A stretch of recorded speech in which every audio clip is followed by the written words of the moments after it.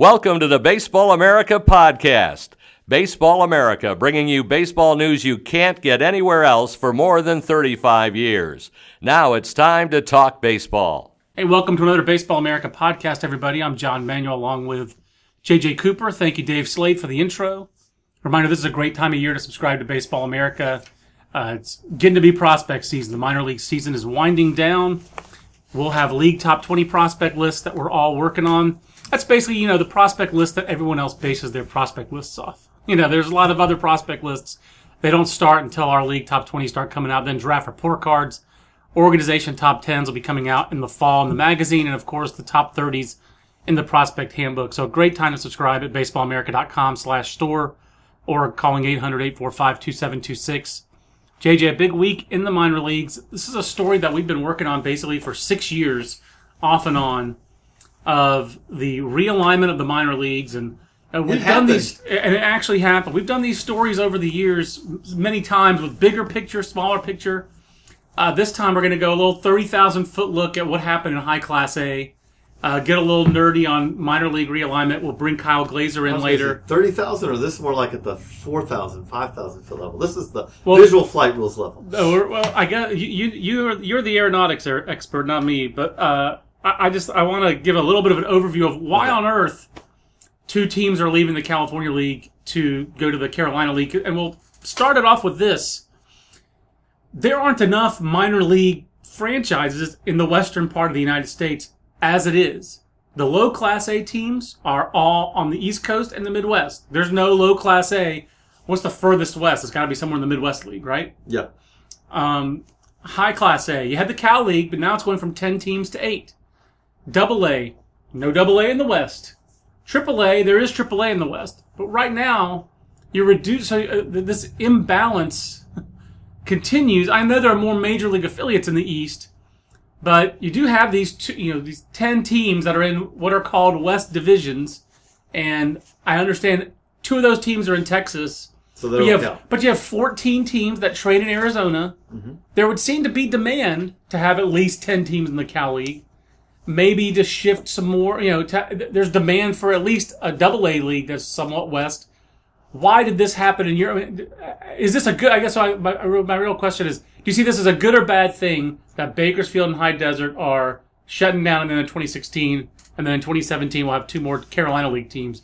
Is it better in your mind for minor league baseball overall to have a 10-team Carolina League versus an 8-team Cal League? Yes, and I think that's that. I don't want to sound like I'm dancing on graves or anything like that, but the reality of it is that High Desert. I feel for the people who work for the High Desert Mavericks. I do. Once you've gotten past that, we've pretty much covered almost everyone for whom the High Desert departure is a significant is a blow. Let's just rewind. Every year, every 2 years, we have the affiliation shuffle, and insert music here.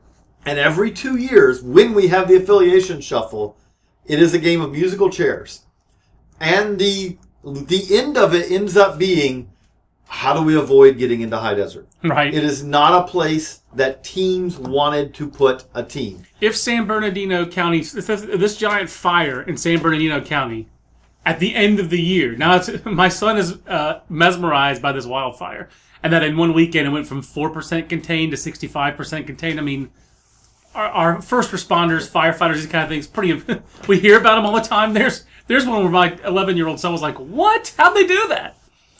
But when you saw the flames of that wildfire and the ash dropping over the stadium in Adelanto, you add that as like the coda basically to this story of this franchise that no one wants to affiliate with. It's always last in musical chairs. I mean, it's just... But it's also an extreme park where it's a very difficult for development. You got all that. And the market itself, at one time was an attractive market 25 years ago when it first started. So you feel for the community that it's just gotten, body blow after body blow. This isn't the one that, this isn't the one after the Mike Tyson's punch-out says knock him out.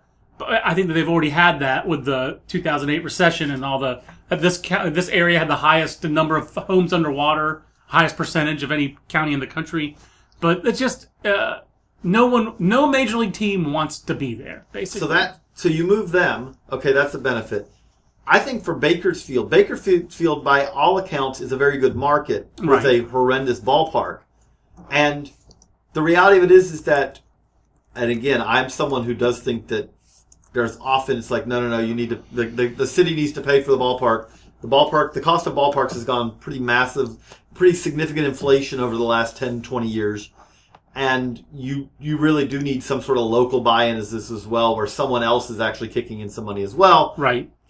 If Bakersfield's ever going to get that, if Bakersfield's ever going to get the stadium that it needs to do this, to have a legit minor league team, again, they need a time where they don't have baseball to decide, do we want baseball? Because maybe, again... I agree completely. And so, from that standpoint, I do not think it is sad in any way that they are leaving Sam Lynn Ballpark that is easily, I was going to say one of the worst in full season minor league baseball, but that's probably not being strong enough. It is the worst. You're giving it too much credit. It is the to worst. Say it.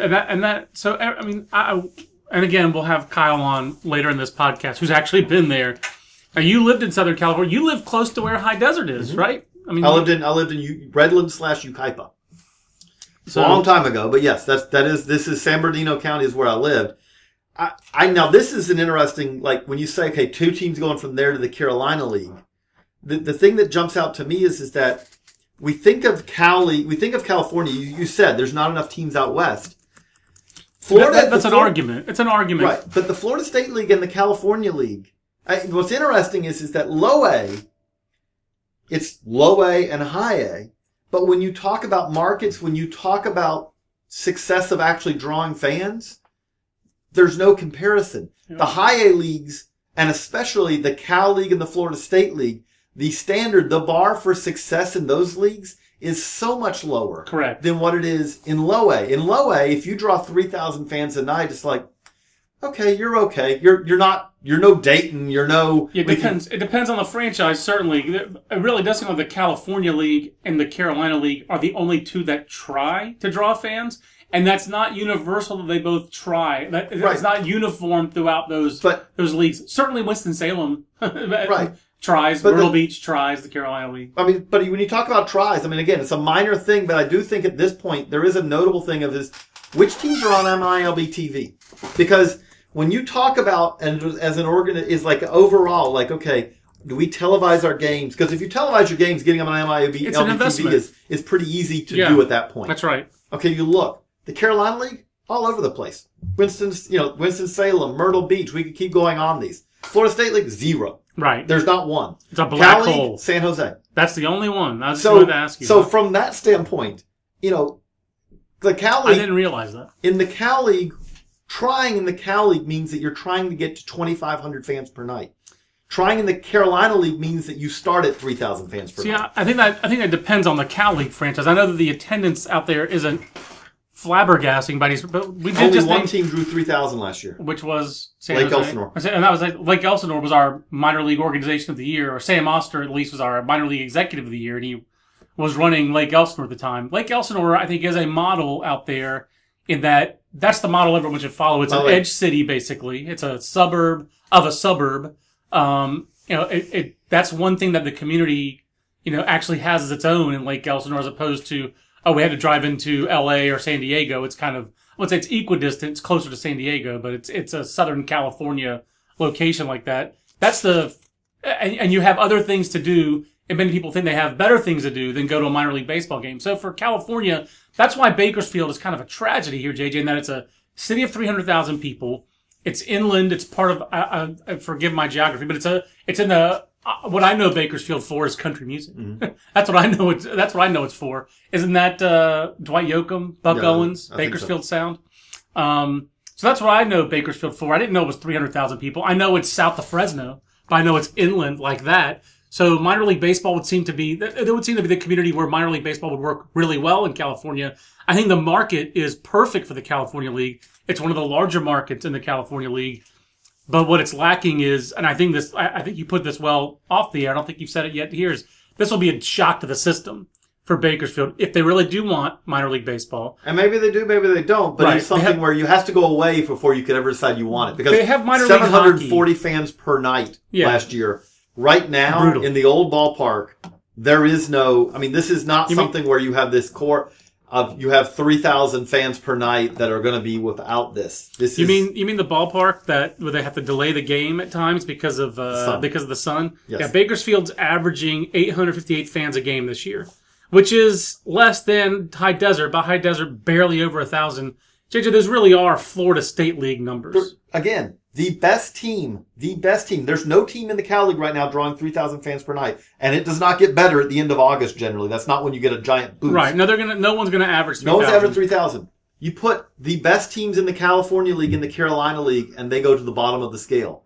In the Carolina League, most everyone in the Carolina League draws more than 3,000 fans per night. So it really does sound like a bigger story here. Long term is going to be the viability of minor league baseball in California. And it is a tough. I mean, again, a lot of this my starting the cost is. Yeah. A lot of my starting point for this is that going back to when I first arrived here was the question of why does indie ball struggle in California? Because that's where I thought you were going. I thought you were going to go to the Georgia story we made you do. Well, yes, that's also. I mean, that's even more formative for me. Like how the Sally League basically moved out of Georgia because these markets were no longer really Sally League markets in many ways. But in California, you logically indie ball you would seem to have all these markets that make sense for indie ball from the standpoint of you have 4 major league teams located five major league teams in the state. So that means that there are areas where you go, okay, you can't put an affiliated minor league team there without approval, but we can put an indie ball team there. And the reality of it is that you have the Western League, you have the Golden League, now then you have the Northern American Association, then now you have the Pacific Association. But the reality of it is that what it always has come back to, one of the things is it is difficult to get fans to come out to games because it's California. The weather's always great. There's always 1,000 things to do. And the other is that not just your costs, your workers' comp is higher. Right. There's a lot of costs that are higher. So if you're drawing less fans, and your costs are higher because a lot of these costs are fixed costs that you're going to have the same number of employees in the Cal League for a franchise as the Carolina League, but the Carolina League costs are less. And they actually have labor laws there. Right, and you draw more fans in the Carolina League. Well, from a business standpoint, it does seem kind of weird that essentially a Carolina League, which is not all North Carolina, but there's a large portion of it now is going to be North Carolina. Certainly. Compared to, it's going to have, basically North Carolina is going to have almost as many teams as California minor league teams. That's crazy, but it does make sense. So first, the Carolina League will now be adding 2 North Carolina teams. So someone's Fayetteville. So someone's going to get bumped to the Carolina League North. Most likely Salem. Right now, your Carolina League South is Myrtle Beach, Salem, Winston, and Carolina, whereas the North is Lynchburg, Potomac, Frederick, and Wilmington. So there are only 2 teams in the state of North Carolina currently in the Carolina League. Now there's going to be 4. And in fact, there are 3 in the Carolinas. Right. So that's kind of funny. Now there'll be 5 with Kinston and Fayetteville joining. Mm-hmm. So half of the Carolina League will actually be in the Carolinas. So it'll be a little bit more of a accurate name for the league. A league that's changed over the years significantly with its, the membership in that league. This is a league where you've also, again, it's not all sunshine and rainbows in this league either. This is where the Braves came in and tried to buy Lynchburg and take that franchise over after they tried to go to Wilmington and start a franchise there, and the Wilmington City Council said no. So the Carolina League hasn't been an easy place to build a ballpark either. Fayetteville is an interesting test case if it does go through for the Carolina League because we were just there for Fort Bragg game, and we asked about this kind of stuff. And it did seem like the Fort Bragg game was lending momentum to a movement that now Jim Crane had already visited, and Jeff Luhnow, both of the owner and GM of the Astros, had both already done a site visit. But that Fort Bragg game was kind of part of the momentum of baseball to Fayetteville. The city had a franchise from 87 to 2001 in the Sally League, failed miserably, went to Lakewood, New Jersey. Then it had a Coastal Plain League team that's done fairly well there. I've asked the Coastal Plain League for attendance figures for the Fayetteville team. I haven't gotten them sent to me yet. We'll see what happens. I talked to their general manager yesterday, Jeremy Agard, who's been there for a decade. Fayetteville, having grown up there, JJ, they're going to put in more than $30 million of the city's money for a ballpark downtown, and there's no local owner. It's the Astros who own the team, and they're signing a 30-year lease, I think it is. Right. Now, this is on, we should make this, they have a memorandum of agreement right now. But there it's not there yet. There are pieces of this. This is unlike Kinston. The Rangers are a done deal to Kinston. They have a ballpark there. We will be in Kinston. As soon as this news was made official yesterday by the Cal League, the MILB store tweeted out a picture of the state of North Carolina with a Rangers logo where Kinston is, and it said, "Baseball's back in Kinston." I mean, they were ready to go. They've had this agreement with the Rangers in Kinston for a year and a half. Basically, it's just been I'm not trying to pick on High Desert, but if you're the Rangers, it's like, okay, one less day till we, yeah, I know they're like Mark Watney's character in The Martian. They're just counting down the days till you come to get me, and that's how they felt. Really, you're out in the high desert. You're like out on Mars on your own. I mean, that's why this happened. The bottom line is, there are 30 major league teams that need high Class A affiliates. They would rather be anywhere but high desert. And Bakersfield Stadium is so below the standards. The two stories I always tell about Bakersfield are A, the setting sun, and you have that problem that's oriented the wrong way. But B, or two, whichever one I started off with, was when Ken Griffey Sr. was managing there. Do you remember where they had the press release where their game got canceled because they had such high winds that it was whipping the gravel from the parking lot into the stadium and it was hitting the players. Delayed, postponed, blowing rocks. Postponed by blowing rocks. I mean, and by the way, that is my all-time favorite minor league story from the absurd. The other one that I've always remembered with there is that I've heard multiple people, and this was a couple of years ago. I'm not saying from this past year, but multiple people in the game say that the Bakersfield infield was basically an obstacle course. And that's no offense to the grounds crew or those kind of guys. I mean, this is what you're working with. Right. You're too starting dry. Right. Your starting point there again. This is a ballpark that was built in a time where how a ballpark was built is very different than today. Right. You're not talking about the same situations, the same starting point as you have today. Again, that's not a knock on that. But the reality of it is that that's another reason that teams didn't want to be in Bakersfield. Yeah, and when you're in a field in 1940, a stadium that was built in 1941, and that had these obvious issues, you're not going to be... No major league team is going to go in there and say, let's invest some money and fix this place up. Everybody wants a new park. And every team that's in there is like, okay, well, we may only be here 2 years. Why would we? So the lack of a new stadium, and I know there are obstacles. Kyle explained it, well in the story online about the redevelopment bill that was passed in California that basically prohibits public money for private use, for a private ballpark. I forget what kind of, there's some, it was a significant obstacle. Forgive me for not remembering the exact detail right now, but it put significant obstacles in the path of a California city like Bakersfield doing what Fayetteville City Council just did, or what they did in Texas, or what they did in Atlanta. Because I would be interested in Fayetteville. Not 100% done. You're right. The thing I'll be interested to see is this going to happen? Because to me, what happened this is the obstacle. This is the obstacle to me but it's an obstacle that should be there. Yes. In that, okay, what happened in Wilmington? Braves had it all lined up. And the people of Wilmington said, you know what? We really don't want to pay. And if that had happened in Cobb County, Georgia, if the people had a shot, they would have not allowed it to happen for the Braves' new park. And then the Braves, and then all those dudes on the Cobb County board that approved that secret deal for the Braves' new park were all voted out. So, but I mean, on the flip side of this, going way back, speaking Braves, I was in Macon, Georgia. Macon lost their team to Rome.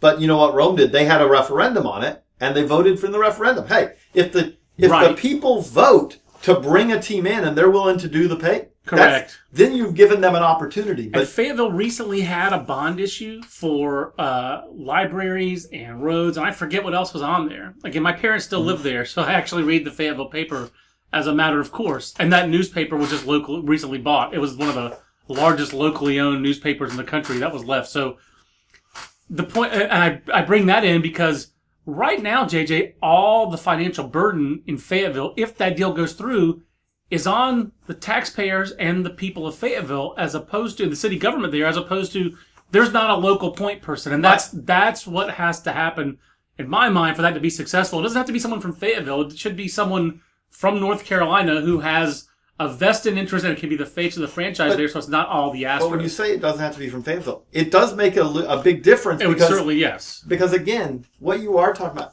we've talked about this on another podcast, which is that what we're talking about right here, you could say in some ways, because there's been talk of expansion, long-term expansion and all that, and we've said one of the hurdles, I can't imagine Major League Baseball saying we've got everything lined up with our Major League city, but the one thing we're not going to expand because we can't get the minor league teams we want. Right. But that being said, it's still a piece of the puzzle. It is a piece of the puzzle, and this is an issue for this because the reality of it is that you do look at this right now and say, okay, you could argue, well, then now there's you can put two teams back in California. But as you just spelled out, that's not going to be easy. Not going to be easy. And now, when you've said where are the markets for minor league teams, Kinston's been one of the ones out there from the standpoint of you actually have a ballpark that at least that meets, because again, Bakersfield, the thing that's happened also in Bakersfield is that there is the professional baseball agreement. There is the standards that you have to reach. This goes back to basically the early 90s where they said, you know what? We're tired of it being that the players are not going to no longer have clubhouses where basically you've got a rusty nail on the wall and that is your locker. We're going to go, we're going to have square foot requirements and all that and all these things. And Bakersfield going to have the lights have to be of a certain quality. And that was in 1990, the PBEO. Oh, that's when the standards really took it up a notch. And that's why you saw the building boom in the 90s and all that. And now, but Bakersfield's never met those. Right. It's been something where they keep getting waivers. That's been part of the whole thing that goes back to this, why this has been going on for literally longer than the time we talked about, for 25 years, basically, since that building boom started. Is the point of it is at some point there's almost this, okay, you know what? We have to move on. Kinston is not a new park. Kinston's not anywhere close to a new park. But it was redone. But it was redone. And so while it still has a lot of the old school type feel, it does have a modern clubhouses. They're nice. I've been there. They're and so it's a perfectly cromulent ballpark. It's fine. You go there and you're not saying we are in a palace by any stretch, but you go there and you say, okay, this works. And that's really, we got to the point where this works is the standard that we were trying, that these teams were trying to achieve. And again, by no stretch of the imagination does Bakersfield work anymore. So that's really part of the problem. JJ, are there other parts of minor league realignment you would like to see? I mean, the point I brought up earlier, when you really do think about it, there are 8 teams that are on in the West Coast, in the Pacific or Mountain time zones. So when you really think about it that way, there really probably in the major leagues there should probably only be. It makes more sense for the Cal League to be 8 teams than 10 in a way. I mean, really. To get to 10, you have the 2 Texas teams. See, I will say, I do think that generally, minor league baseball in the West does not work nearly as well. And it's not only because of AAA baseball, fine. Yeah. But the travel. The other thing that gets lost in this is that when you talk about the Pioneer League or the Northwest League, to get to your next game, distances are a lot further out west. That was one of my favorite parts of Pedro Martinez's book, was him watching the scenery go by the bus and the Pioneer League, and just how he had a lot of time on bus rides in the Pioneer League to learn English, to try to read, to take in the scenery, that kind of thing. But to take the difference is that, okay, if you're going to put more teams out west, it's not just California, logically. Right. And once you start doing that, these are below AAA, these are bus leagues. Yeah. When you're talking about a bus league, going around the Carolina League is vastly, going around the Florida State League is, the Cal League as it's constructed now, as long as you stay south, you stay north, is okay, even although traffic's still significantly worse. That's an issue too. But it is something where you can't put more teams out west. You can't say, hey, we're going to put a couple teams up in Washington State and a couple in Oregon. You start doing that, and all of a sudden it's like, okay, well, and again, not that there's not bad trips in the Sally League and the Midwest League, because there are, but you have less of them. It's something where this is our brutal trip where we go up north to Lakewood, okay, in the Sally League. But you don't do that very often. Normally, you're going to be in a range where you can get in before the sun rises. And the conversely, North Carolina does seem to, I know I'm biased, it does seem to have become like this minor league hub. JJ, if that other Carolina League team does go to Fayetteville, if all those I's are dotted and those T's are crossed, that will give this state 11 minor league franchises over several leagues, but this was in no particular order. But Carolina Mudcats, Zebulon, Winston-Salem, Greensboro, Asheville, Burlington, North Carolina, which is rookie level Appalachian League, Kannapolis, Charlotte, Durham, Hickory, Kinston, Fayetteville. That's 11. I know there have been rumblings in the Appy League in the past for a team to go to Boone from like Eastern Tennessee and like to be right in that Appy League footprint, share the ballpark with Appalachian State. I don't know that that's going to happen. There have been those rumblings. And then you have all Wilmington does not have a team, which Wilmington doesn't exactly could have a team, has had a team in the past, although it was itinerant. The Port City Roosters were the last team there in the mid-90s. And you have all these Coastal Plain League teams, both with these edge cities like Holly Springs here, and these old markets that are like Macon, like you talked about, teams that used to be in the South Atlantic League or the Appy League. That's just art. Teams that used to be in the league, like Gastonia, that's in that league. I believe Shelby's in that league, or I guess that's Forest City. Old-time ball, Rocky Mount, Wilson. Right. These places that used to have minor league baseball but now have summer college baseball. Exactly. Yeah. So it's really amazing how I can't think is there another state that has more than 11, that has more than 10 minor league teams? Florida. Instead of New York, I guess, Florida. Where they don't try to draw. Right, but Florida, fans. Florida, if you're that's the one. Because Florida has the entire GCL and the Florida State League. I wasn't even thinking of the GCL. And AA. I guess I should have thought about the GCL, but... Yeah, Florida is Pensacola. Pensacola and Jacksonville. Oh, yeah, I forgot about Jacksonville. So you are talking like when you... But again... Damn you, Florida. But really it is, like when you say of this, it is sad. I've been through. I was the Macon Braves beat writer. JJ's been through it. And, watched the team leave for another city. And you want to talk about, like, the community there, the diehard fans, like, there was a pain, understandably, for those fans. If you got this team, you were a Braves fan, and you had your local team was the Braves low A affiliate. You'd seen Chipper Jones and Andrew Jones. What year did they move? 99? 2001. Oh, okay. Was Randy Engel the manager? At some point, yes, and then yes again. I mean, but I got to his 15. I should say, I had come back to Macon. I was no longer the beat writer. I still covered some games, but I was an assistant sports editor at the time. Yep. But that's for those fans. It's understandably, and for the in that case, the front office all went. So it was really for the fans that was gutting. I understand completely. If you're a Bakersfield fan who you've gone to games for 20, 30, 40 years, or if you are one of those diehard few, at High Desert who like this, you remember the ballpark getting there and it's like, right. Like, hey, we've had minor league baseball. It's awful. It hurts. It does. But at the same time, I do think that these two moves are the best way to put them is okay. So these were extremely expected. And almost you could ask the question, because this almost happened. This came very close to happening about 4 years ago, where you really, it came down to this like, no, Cal League doesn't want to just give up the two. And essentially, at the time, there was not enough impetus to say, no, you're going to give up. And you changed owners. League presidents at that time as well. You went from Joe Gallardi, retired, to Charlie Blaney, former Dodgers farm director, became the league president. I have to be honest with you, I don't know, even after 20 years at BA, I don't quite know what a league president does. I don't know how much influence league presidents have on those kind of things. I know that for years and years, the low A league presidents were John Henry Moss in the South Atlantic League, like president for life. Years and years, when John Henry takes you being literally and decades and decades. Decades and decades. Moment of silence for John Henry Moss. Yeah. He was... Moment of silence. Sorry. John Henry Moss is like the ultimate league president. That guy was a stud. And George Spelius was no spring chicken in the Midwest League.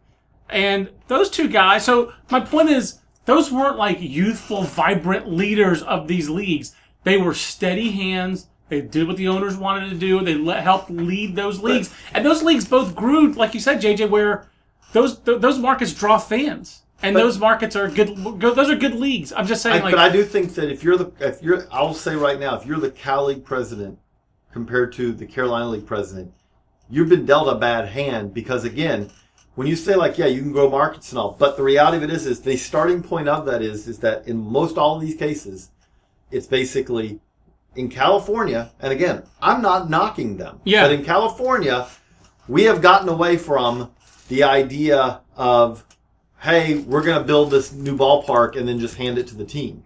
I mean, definitely. The High Desert, I mean, people, it's easy to forget. High Desert was basically, the city tried to kick them out. Oh, yeah. This year. I didn't forget. No, but say we hadn't talked about it on here. If you're listening, you may not remember, the city tried to kick them out. They said, you know what?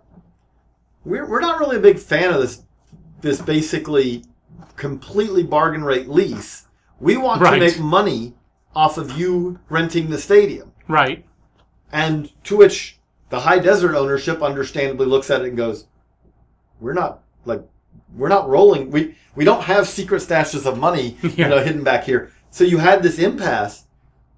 But the reality of it is that it's do you think that was brought about by some philosophical belief by the city of High Desert that we shouldn't be subsidizing this ballpark anymore, or we've got to find some cash somewhere? I think it was the latter. I think it's yes. I think both. I really don't think it was the former. I don't think it was some kind of. I didn't sense from the stories I've read that it was some kind of ideological. No, I think the big thing is that this is it. But this is what you're having in multiple cities in California where it's like. Well, Oakland. Yeah. I mean, in the major league cities in Oakland, in California, you have this issue. That said, we just were at... California is interesting. It gives you a couple of examples. There are 2 new ballparks in California's major leagues. There's the Giants, whatever corporate name it is now. What is it? AT&T Park, right? I lose track. It's changed. And then Petco in San Diego, where we just both were. I've been to both. We were just at Petco for the Futures game. And I spent my honeymoon one day at I guess at that time it was Pac Bell. The Giants 3.1.1. I mean, like that broadcast has been changed so many times I literally cannot keep track. But so that was private money. Mm-hmm. There was all this talk with the Giants' first move. They're like, man, their debts are really going to be over their heads for a long time, and they had college football games in that ballpark to help retire the debt, and these XFL games in that ballpark. And there was all the talk about San Diego where they won't build a new one for the football team and they might lose their football team. And there's all this public money wrangling in Los Angeles over a football stadium, a $2 billion football stadium. But where they've built it, it's worked. It saved baseball in San Diego. And as we saw, Petco Park is a vibrant part of downtown San Diego. And let's be honest. Well, a lot of times when they talk about these economic impacts of these stadiums, they lie.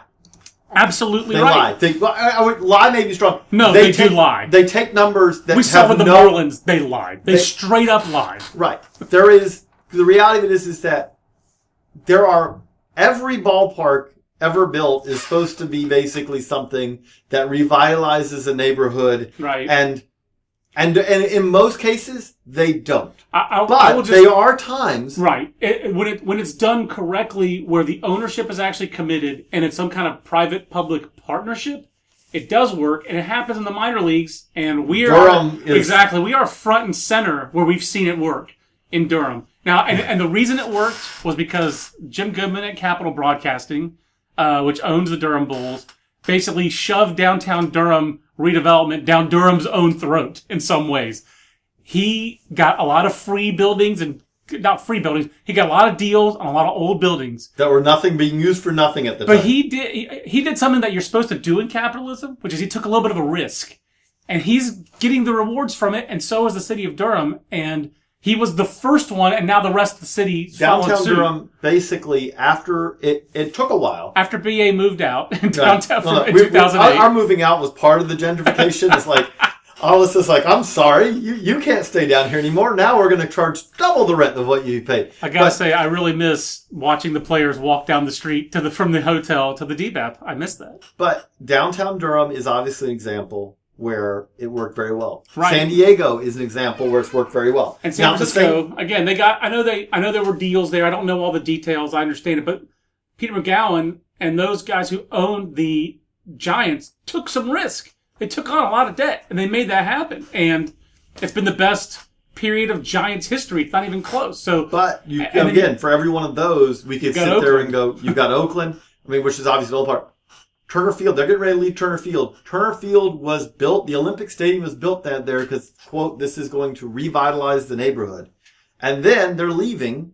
And why are they leaving? Well, for one, again, which they put, there's no public transit. You have to, you ride a train to get in to Atlanta, a bus. to get to a bus, to get to which, by the way, which still is going to be a superior situation to how it's going to be in the new ballpark where you just sit in traffic is basically, again, as someone who lived in Atlanta, I'm stunned. I'm really stunned by what they're doing there. I'm stunned by it. I'm sure they have a plan for how to work, but the ones that I've read doesn't seem like it's, doesn't seem like a 21st century solution. But the point is like, again, this is different, but St. Louis with the football stadium, and now they're.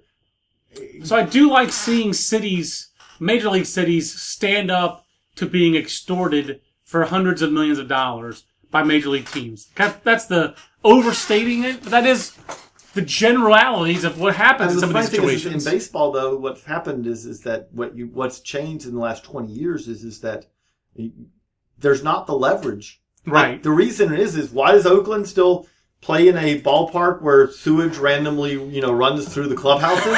Well, it's because there is no viable threat right now. There is no, if you don't fix this, we're going to, what? You're going to do what? Exactly. We want to go to San Jose. You won't let us. Exactly. And it's like, where else are we going to go? Because before you say that you're going to move us somewhere, if that was the case, Tampa would try to get, out, St. Pete, Tampa would try to get out of their lease because of their situation.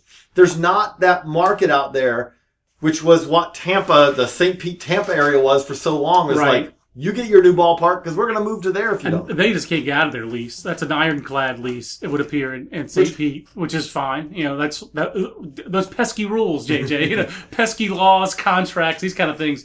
For me, Oakland, I don't know what the proper solution is there. The solution's San Jose, but the reality of it is again, quite clearly that cannot happen. Right.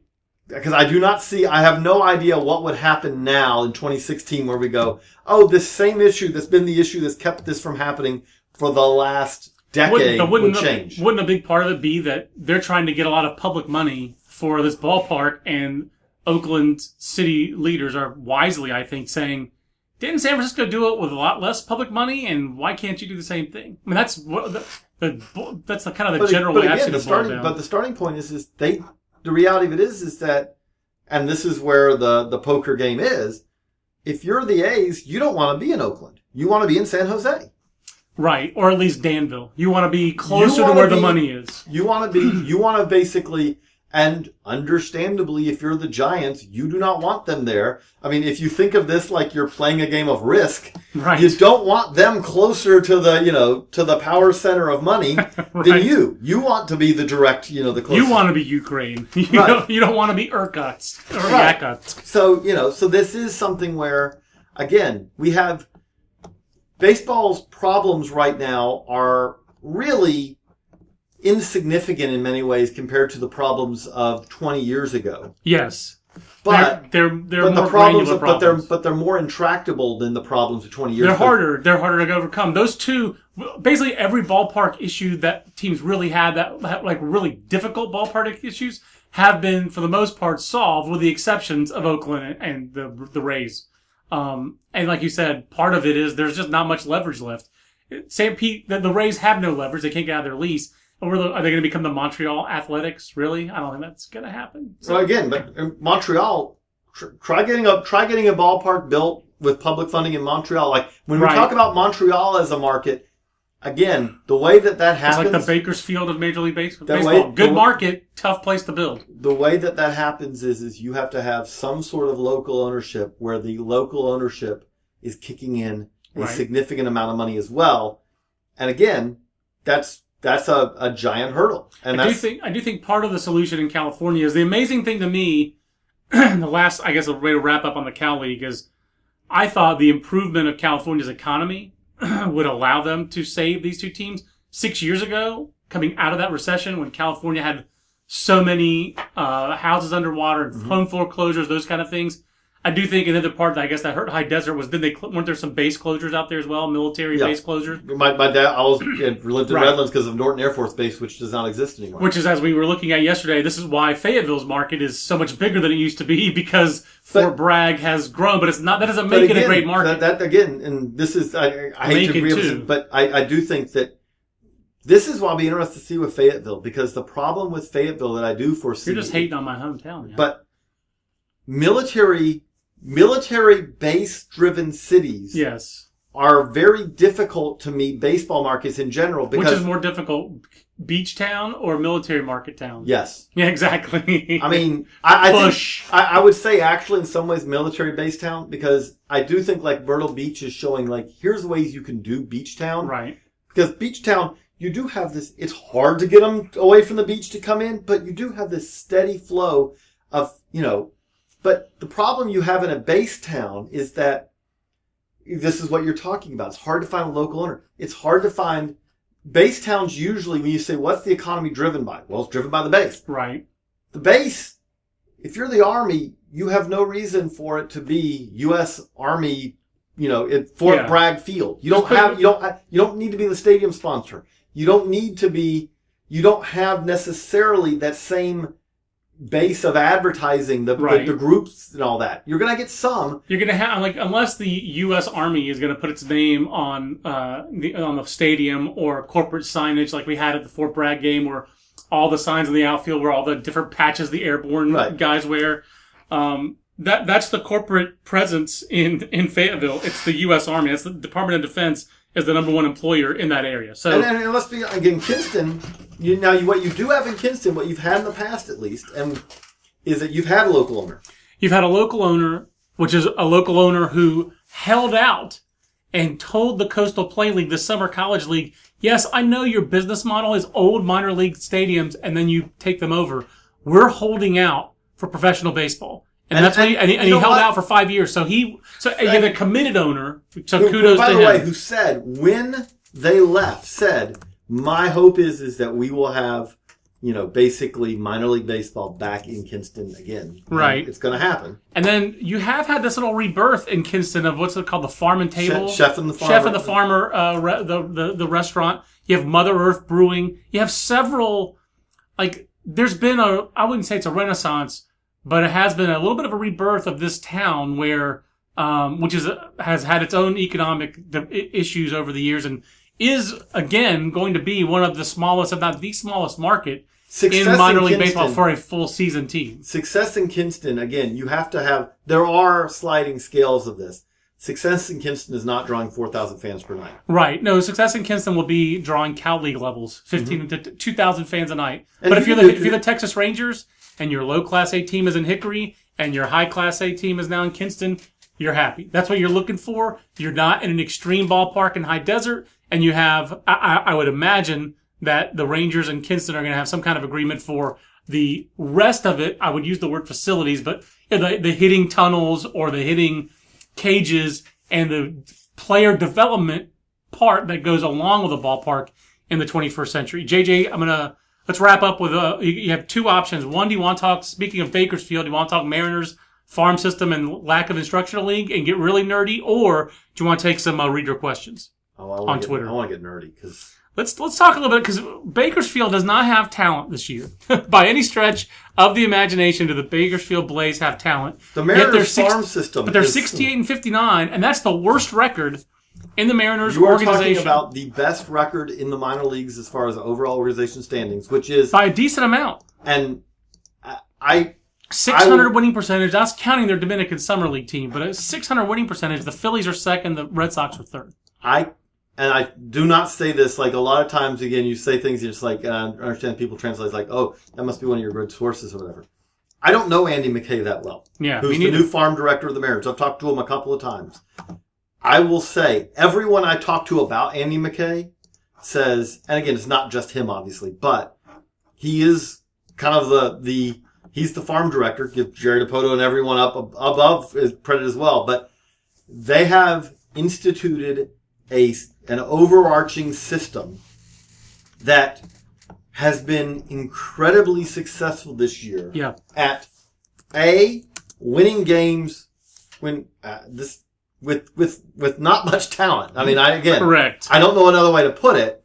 And B, getting players who really were headed in the wrong direction, headed in the right direction. Tyler O'Neill I wouldn't say he was headed the wrong direction, but Tyler O'Neill is a significant better prospect today than he was when the season began. Did you have confidence at this time last year that Tyler O'Neill, right-handed hitting, right-handed throwing, corner outfielder, with a lot of home runs in the Cal League and a lot of strikeouts and a paucity of walks, did you have confidence that he would take a step forward in 2016? No. Or did you expect maybe he'd level off even I would expect go regression down? Because you're going to go to a much tougher league. And again, DJ Peterson at this time last year was wrapping up their first round pick from a couple years ago, was wrapping up a season that could only be described as putrid. I mean, it was, I think he would probably describe it that way.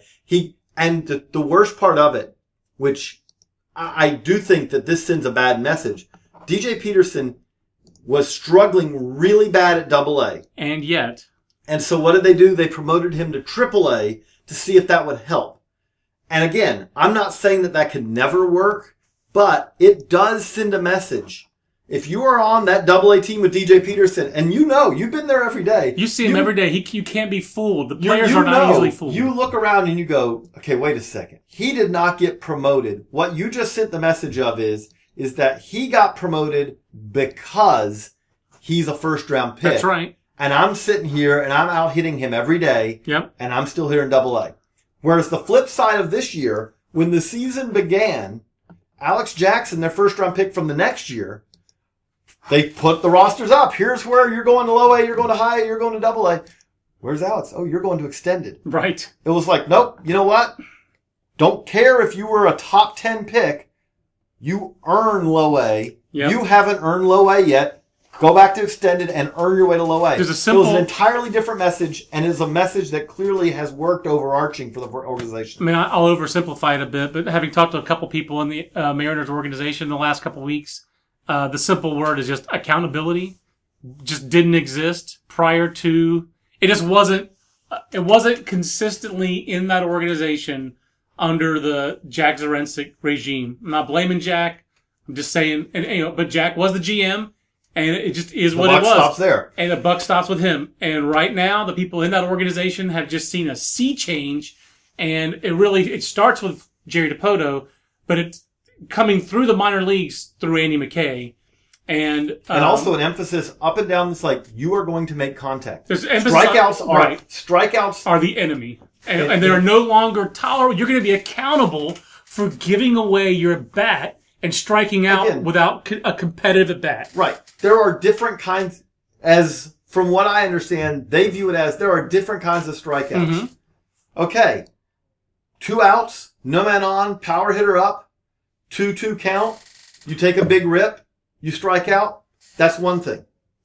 You go up there and you swing at 3 sliders outside of the zone and you go down, you strike out in 3 pitches, that is not something where a strikeout's the same as an out. We'll call that a Matt Kemp approach. Right. So the Matt Kemp approach is no longer acceptable. And the thing about it is that when you talk about development, that makes sense because there has been, this is an organization that has a lot of guys who have had a tendency to say, I don't like when it bends, and I'm going to keep. But maybe that's a fastball. I'm going to try to swing at it anyway. They've drafted so many of the same kinds of players at the top of the draft: the Austin Wilsons, the Gareth Morgans, the DJ Petersons, Alex Jackson, the right-handed hitting corner power bat. They have so many of the same kind of guys who have had similar issues. So it's amazing to me that with this, again, frankly, paucity of talent, it's a mediocre farm system in terms of talent. I think at best.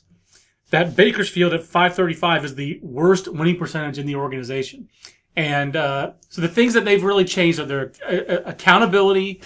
And JJ, they've actually put an emphasis at the same time on instruction and on winning. They're focusing on winning. And the most interesting part of that conversation with Andy McKay about why they're focused on winning is that is no longer the focus of so many of these players' amateur careers. And he said, and Andy coached at Sacramento City College. He was the head coach of that junior college that has produced a ton of big leaguers over the years. He succeeded Jerry Weinstein when Jerry went into pro ball. And we both think highly of Jerry. Yes. And what Andy said is he's seen it over his baseball career is as showcases have proliferated, players showcase more and play to win less. And we have to teach players how to make winning baseball plays. And that is emphasized in our organization. So for him, it's no surprise they're winning because they're emphasizing winning. But he thinks that goes hand in hand with development. So for them, it's taking, I guess the difference would be, I'm not going to name organizations, but there's some teams that you see load up, no knock on indie ball, but they load up on indie players at short season levels or low A levels to win at those levels. Or they'll just hold a guy who's not a prospect, but is a good org player and have, what was the guy's name who the White Sox used to have? Cooley or Corley? He was like 26 in the Carolina League a couple of years ago. He was a shortstop, first base. I forget his name, but he was, I'm blanking on You blank on him. I forget. I'll find him, but they're not winning just with 26-year-olds in the Cal League or 27-year-olds in AA. They're trying to win with age-appropriate players at those levels because it's important for them to win. And so I think that the winning is coming first, and then the development will come for the Mariners. And speaking of that, no, stay there. I'm sorry. Stay there. But so the flip side of that, which I feel for them. Now, it is the DSL. I mean, the Mariners have a bad farm system. Their overall winning percentage this year is .436. The Marlins are probably a worse farm system in terms of talent. Oh, yes. The Marlins, I'd say the Marlins, the Angels, and maybe put the Diamondbacks in there. Right. And the Mariners are in the conversation for the bottom five, but I don't think they're down there with Arizona, the Angels, and the Marlins.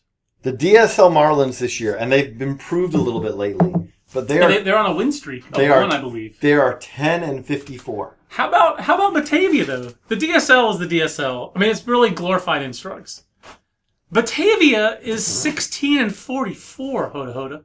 16-44. But brutal. And your boy Kevin Randall, their manager in Greensboro, he's working stinking miracles over there. He's over 500. How the heck's that going on? I told him that this week. I said, Minor League Manager of the Year candidate over there, Kevin Randall. But the thing about it is when you're 16-44, that harms development. Right. Because the reality of it is that we always talk about how baseball's a grind. Yeah.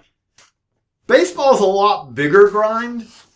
Because there is a certain ethos of there's a certain ethos of how you have to act. Yeah. If you win the game, you can be loose. Yeah. You can have fun. You lose the game, even though there are the games every night, you come into the clubhouse after the game and, You could be a little loose, but if you lose like 4 or 5 in a row and you're still loosey-goosey and still having a good time, somebody's stuff's going to get broken by a bat or thrown by a manager's arm. The reality of it is that if you're losing 5 out of 6, followed by 5 out of 6, I don't care how good your makeup, how much you love the game. It's a lot tougher to say, okay, it's 12:30. I'm going to head to the ballpark to get in some extra work. It's tougher. That doesn't mean you don't do it. Yeah. But it's tougher. And at the same time, the flip side of it, if you are playing right now for Jackson in the Mariners system, where you're 81-44, I think is the last time I checked. Yeah. It's easy to get to the ballpark early. It's fun to win. How about if you're the Brevard County Manatees? You're in an organization in the Brewers that has talent. This is a team that has talent, but it's the last year of that franchise in Brevard County in Space Coast Stadium. Mm-hmm. And for whatever reason, things went sideways there. So how about if you're Corey Ray, their 5th overall pick in the draft this year, first rounder, just getting your start in pro ball, or you're Phil Bickford and you just got traded there from the Giants organization. You're on a team that's got a .296 winning percentage. That's 3-18 in August. I mean, Corey Ray's hitting .250 with 3 home runs this month. He's doing some good things in his first month. But that's a brutal team right now. Blake Allamont is like, I'm doing everything I can. Blake Allamont is the real MVP. He's the KD. He's the Kevin Durant of this team. He's the real MVP. This team is 3-18, and JJ, they're prospects here. Right, but they're not. They're not just 3-18 this month. This can't. Right, no, they're 296 winning percent. I scanned the whole minor leagues for 0.2. So who's got an under 300 win percentage? It's Batavia and Brevard County. Brevard County is under 300. Oh, no, well, that's the DSL didn't come up because it's 0.1. I didn't search for 0.1. The DSL Marlins are 0.154, I believe. Which, again, I know it's the DSL.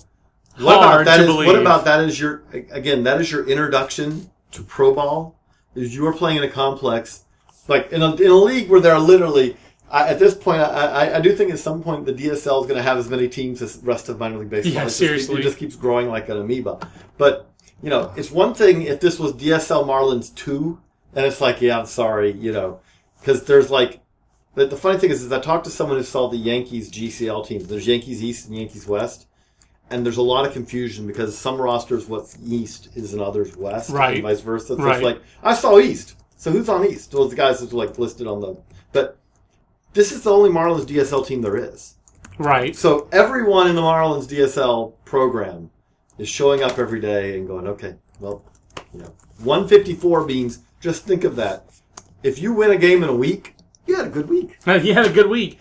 I feel for those guys at Brevard County because it's a grind of a year and it's a long year. But, I mean, again, let's do a couple of questions real quick. Yeah, the startling part to me is they have prospects. They have Bickford, they have Ray, they have Blake Alamon's a good college player who's there. They have Cody Ponce, they have Marcos Deeplon.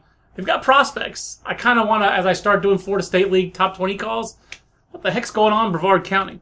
We got a few questions.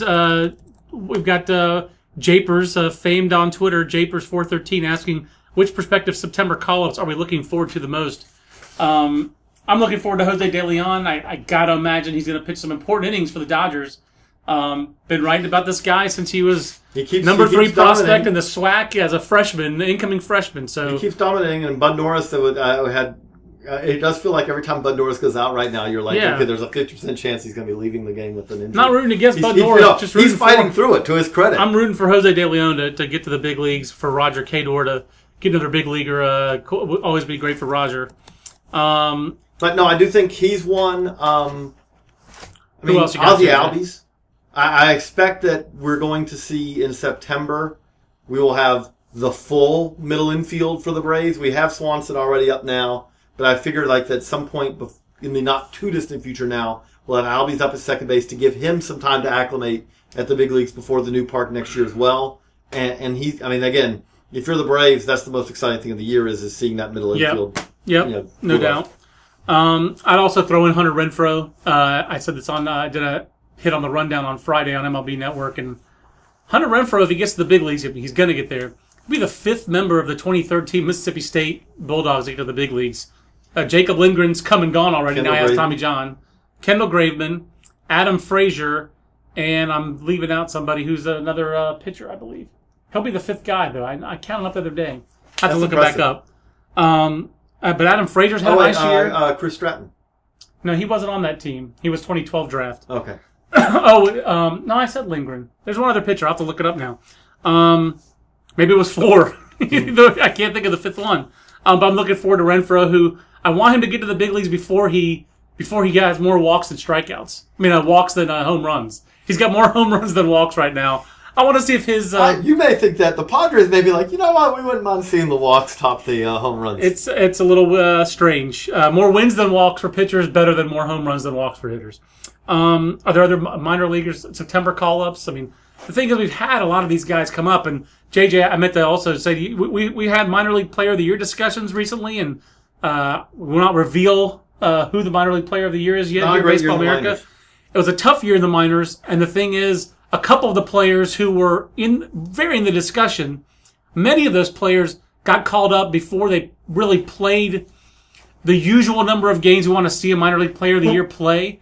And a couple of them were trying to also debate like major league performance and how that affects their minor league player of the year case. David Dahl and Alex Bregman were, at the time we discussed it, they were opposite cases. Now Bregman's red hot. I mean, like, small samples, but you were in the meeting saying, come on, this is Alex Bregman. I know he started 2 for 36. He's been better since then, and now he's just tearing it up. But the big thing is like when you say September call-ups, the funny thing is the guys I was most excited seeing, Andrew Benintendi's up. Right. Alex Bregman's up. Right. David Dahl's up. Most of these Swanson's up. Dansby Swanson's up.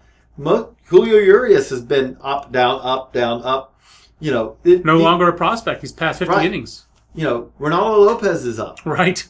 Lucas Giolito, again, that'll be one. He might be up next. Right. AJ Cole up now, but yeah, but again, so most of the guys that I kind of was coming into the year looking forward to seeing have already pitched. Yeah, I look forward to seeing Matt Chapman get up with the Athletics, 30 home runs in the minor leagues. Right here. Did not see the power, and he's done it for 2 years now in the minor leagues. Did not see that coming. This is the guy we really were confident about the defense coming out. Right. But it's like, can he hit enough? I do remember that one of the comps I got on him coming out of college at Fullerton was he was like a Matt Dominguez, and hopefully a better version of a Matt Dominguez, where it was a glove first and there was power, not confidence that he would hit for average. I hope he's better than that. Again, there were area scouts who were also like, why aren't you putting this guy on the mound? Exactly. It was an easy 98-99. He was like Mike Lorenzen with more power, and in the dirt. And hey, Mike Lorenzen hit a pretty emotional home run, pretty great home run the other day. So good question there. Eric Cole asks, do you guys believe the Braves farm system has fallen out of the top 5? I know there was a farm system ranking elsewhere on the web. I forget which competing website it was that had the Braves like at number 9 in their farm system rankings. JJ, it's tough because we haven't made all the phone calls, and you want to research it, I think, a little bit more to make a definitive farm system ranking list. And it's also tough from the standpoint of, okay, who's going to be eligible? Is Dansby Swanson going to graduate? Exactly. If Dansby Swanson graduates, that hurts their farm system ranking significantly because Dansby Swanson, they lose a top 10 guy. Right. And when you line up, to me, there are 3 parts that you're looking at.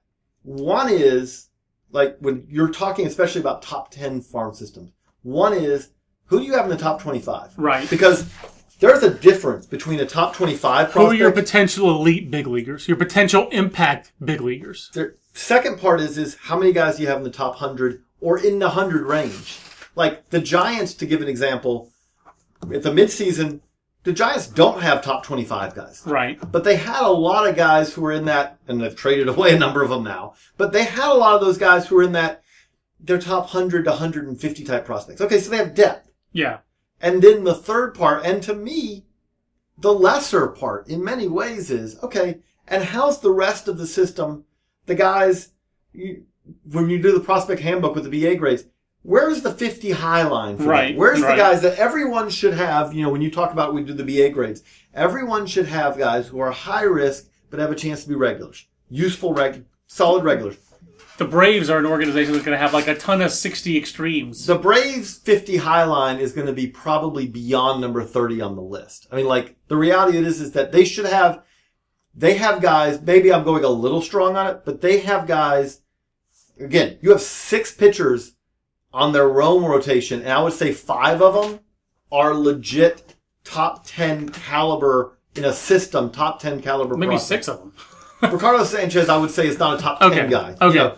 The Marlins, Angels, but most systems he's I'm not. about to say for his former organization. But Colby Allard, Max Fried, Tuki Toussaint, Mike Soroka, Patrick Weigel, those guys are. I mean, I think Patrick Weigel, I got promoted. by the way, he promoted. They just skipped him over high A, which we don't get to see him here. They went straight to Double A with him, but which is unfortunate for us. We were hoping to see him in Zebulon, right? But when you say like, okay, well, where are they? The knock against the Braves, and it's a legit knock, especially if Swanson graduates, is that, okay, so who are the upper level impact guys? Most of those guys, most of their impact's at the lower levels. That's not ideal.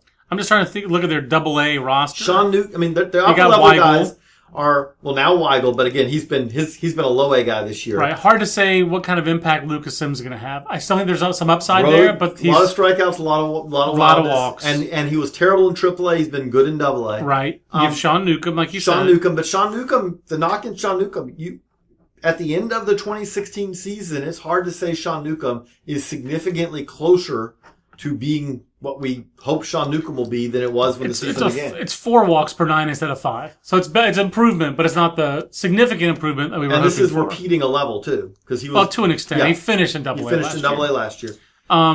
A.J. Minter, I think they think A.J. Minter's an impact relief arm, right. And I think they're probably right about that. But yeah, you're looking at the position players. It's really Swanson and Albies are the guys at the upper levels. And then when you talk about a lot of their impact is guys with the lower. Dustin Peterson can hit. Dustin Peterson is a guy He's who's had a interesting. really good year. He can who's hit. helped himself. He can hit. I think he's more major league regular than he is like major league impact guy, but he has a chance to be a regular on a good team. Mm-hmm. And so what you're saying with that though is that, okay, I mean, they're going to be a very tough organization to rank. I still think at this point, considering the overall talent in the minor leagues at this moment, when you throw in the gazillion dollars, Kevin Maitan is not on this list right now, but I mean, Right. that's the rare guy who was signed out of international this year, and I expect to probably be a top 100 guy. Last guy we had to do that was Miguel Sano. From every write-up that Ben has ever written about Maitan, he is the guy who could be the next guy. Like, he's that guy who... That'll be interesting. I mean, he's probably a 60 extreme, Mm-hmm. And they're usually a 60 extreme or two at the back of the top 100. I mean, the guys, again, when you talk about comparisons for him, Sano was that guy who everyone said, no, this is a consensus bat. Right, this guy sounds like a little bit less power than the Sano, Miguel I'm not saying Cabrera that he's- phylum of player, but I mean, like Miguel Cabrera, going way back, signed in 1999 for $1.9 million. Back when 1.9 was... He was eagerly anticipated. 1.9 is still a lot of money internationally. Yeah. Kevin Maitan was extremely anticipated this year, similar to the way Miguel Cabrera and Miguel Sano were anticipated in those international classes. In other classes, there have been a top guy like Fernando Martinez or Diolis Guerra that year. This is was different. This is the top guy of this year. This was once in every 5 or 6 or 10 years. This guy every year. Right, exactly. And, that same year as Sano was Gary Sanchez, he was a big deal. Took him 7 years. Now he's getting it done, to his credit. And to the Yankees' credit, they were patient, didn't give up on him. Kind of thought that they could have put him up last year in this situation at the end of the year, but by it the way, looks like again, it's working out for them. The thing I do love with that is that the Yankees went young. And the Yankees going young, even though they traded away, they broke up an amazing bullpen and turned into a very good bullpen. Because again, if you got Dylan Betances, you're fine. It's not like you go, how do we get through the ninth? Yeah. But they went young, and they're a better team for it. Energy is such a significant part of Major League Baseball today. Energy, one thing, and the reality is that look, I mean, we are now in a game where it is very hard to succeed in this game in your late 30s. How the hell did we go longer than an hour on this podcast? I don't know knew, how John, that happened. if I just got you in here, we would, You did. Last but not least, how would you guys rate Nick Coates asked, how would you rate the red system? Where do you think Nick Senzel will be in next year's top 100? I'll tell you, Nick Senzel has had a fantastic pro debut.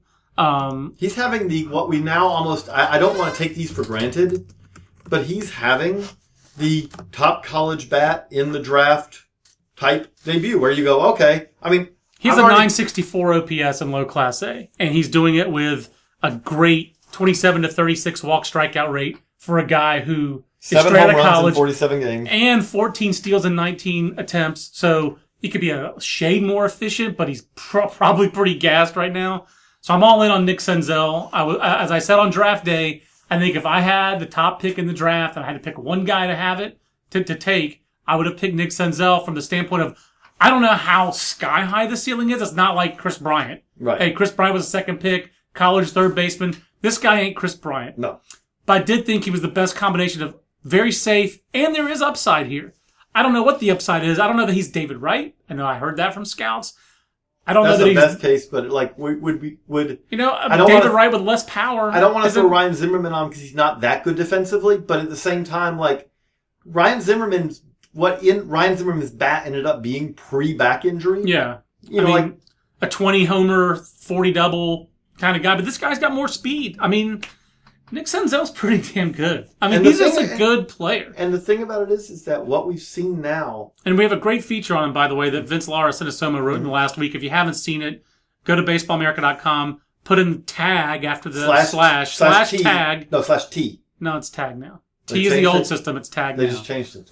No, that just happened like 3 months ago. /tag /Nick-Senzel. Okay, well, I know you're supposed to write out tag. Okay. I'll try it right now to make sure. But that's how you get to Nick Senzel and this feature story that Vince Lara Sinisoma did. But it's the headline is "Go Your Own Way." So it tells you how Nick Senzel, even back as a freshman and sophomore, was a little undersized, but could really hit. And that's a good... But he wasn't babied, and I don't think he was over-recruited or overhyped. He's come into his stardom, honestly, and I think he's got a good shot to be a big league star. He's definitely the Reds' number one prospect for me. Easy. And the interesting thing with that also is that, and timetables now with these guys. We've seen time. This is a story I want to do. Chance that he could be in the big leagues next year? Oh, I mean, I keep getting it retweeted. It was just a random tweet I threw out. It was like, look at this. I said mid, and I should have said late 2017 Reds lineup. And the reality is I put Senzel, and it's like, how's Senzel going to be there? And it's like, look at what Bregman's ETA was. Look at what Swanson's ETA was. Look at what Benintendi's ETA was. Look at what Schwarber's ETA was. Look at what Conforto's ETA was. Right, Trey Turner. Trey Turner. If you're the top college bats, especially, and again, if you're coming out of, in Senzel's case, if you're coming out of the SEC, you're coming out of the ACC, you're coming out of these leagues where... Pac-12 for Conforto. Pac-12 for Conforto. You're coming out of the big conferences. These guys move nowadays partly because they sign earlier. Right. That first season doesn't end up being a waste. By the time it's over, Senzel's going to have 60 games this year. He will easily start next year in high A. And easily. And if you told me that they bumped him up, to end the year at high A, and he started the year at double A next year, or he got a cup of coffee in high A next year, much like Alex Bregman did, much like Dansby Swanson did, much like Andrew Benintendi did. Yeah. That's the timetable. Yeah, the earlier signing deadline and the bonus pools, that has been one of the biggest benefits of that system. It's massive. Because you had before everyone signed on, and by MLB's design, which drove me crazy, but by MLB's design, you signed at 11:59 or 12:02 if you're paid 12:08. Yeah. On August 15th. And so you would then show up and they'd say, well, we're going to get you 6 games before you go to Instructs. Right. Nick Senzel's going to have 70 games before Instructs. That would be an interesting, interesting thought experiment, actually, is the guys who didn't wait in that period. Because Chris Sale's the one who sticks out. Where Chris Sale signed quickly with the White Sox. I don't remember if it was below slot deal, but I know that it was, we're going to give you this bonus. And we're going to speed you to the big league, so don't worry about the bonus. You're going to get this money in the big leagues. You'll have Major League money this year. Right, and that was the 2010 draft, I believe, was Chris Sale. And the thing is, that was also, I think, the second time that, what's his name was drafted? Aaron Crow. Aaron Crow, who held out a year. Aaron Crow, who, similar to Chris Sale, was top prospect in the Cape Cod League, at least for us. Mm-hmm. Chris Sale was the next year for us, not universal on those two rankings. But Chris Sale got to the big leagues awfully quickly from that draft, and he actually has the highest WAR of the 2010 draft. That's including Bryce Harper and Manny Machado. That's a pretty good draft in the first round. Christian Yelich, Matt Harvey. There's some impact talent there. Yasmani Grandal's turned into one of the better two-way catchers in the major leagues. Drew Pomeranz and Noah Syndergaard in that draft. That turns into a pretty good draft. But Chris Sale signed like that. And he had development to make. He developed in the major leagues. Aaron Crow tried to develop that first year in indie ball. No offense to indie ball, but it's not the same as developing in the big leagues. So the flip of it is that around that time also is Christian Colon, who signed quick, But he was overdrafted. Right. But I'm saying, I agree completely that the reality of it is that getting signed early, especially nowadays where most everyone does it, is a massive advantage. We probably do need to wrap this up because we have other things to do at Baseball America and BaseballAmerica.com. Like I said, our next issue cover story actually will be the Minor League Player of the Year. That's coming in a couple of weeks. But lots of content coming at BaseballAmerica.com. More about this minor league realignment. And right now, Summer League top 20s. And that's this week, if you want to look ahead to the draft for 2017. Obviously, we have all of our high school showcase coverage from the summer from Hudson Belinsky. And my USA college national team top 20 went up yesterday. Cape Cod top 30 just landed in my inbox to edit later this afternoon. So great time to subscribe at BaseballAmerica.com. For JJ Cooper, I'm John Manuel. We'll see you on the next BA podcast. So long, everybody.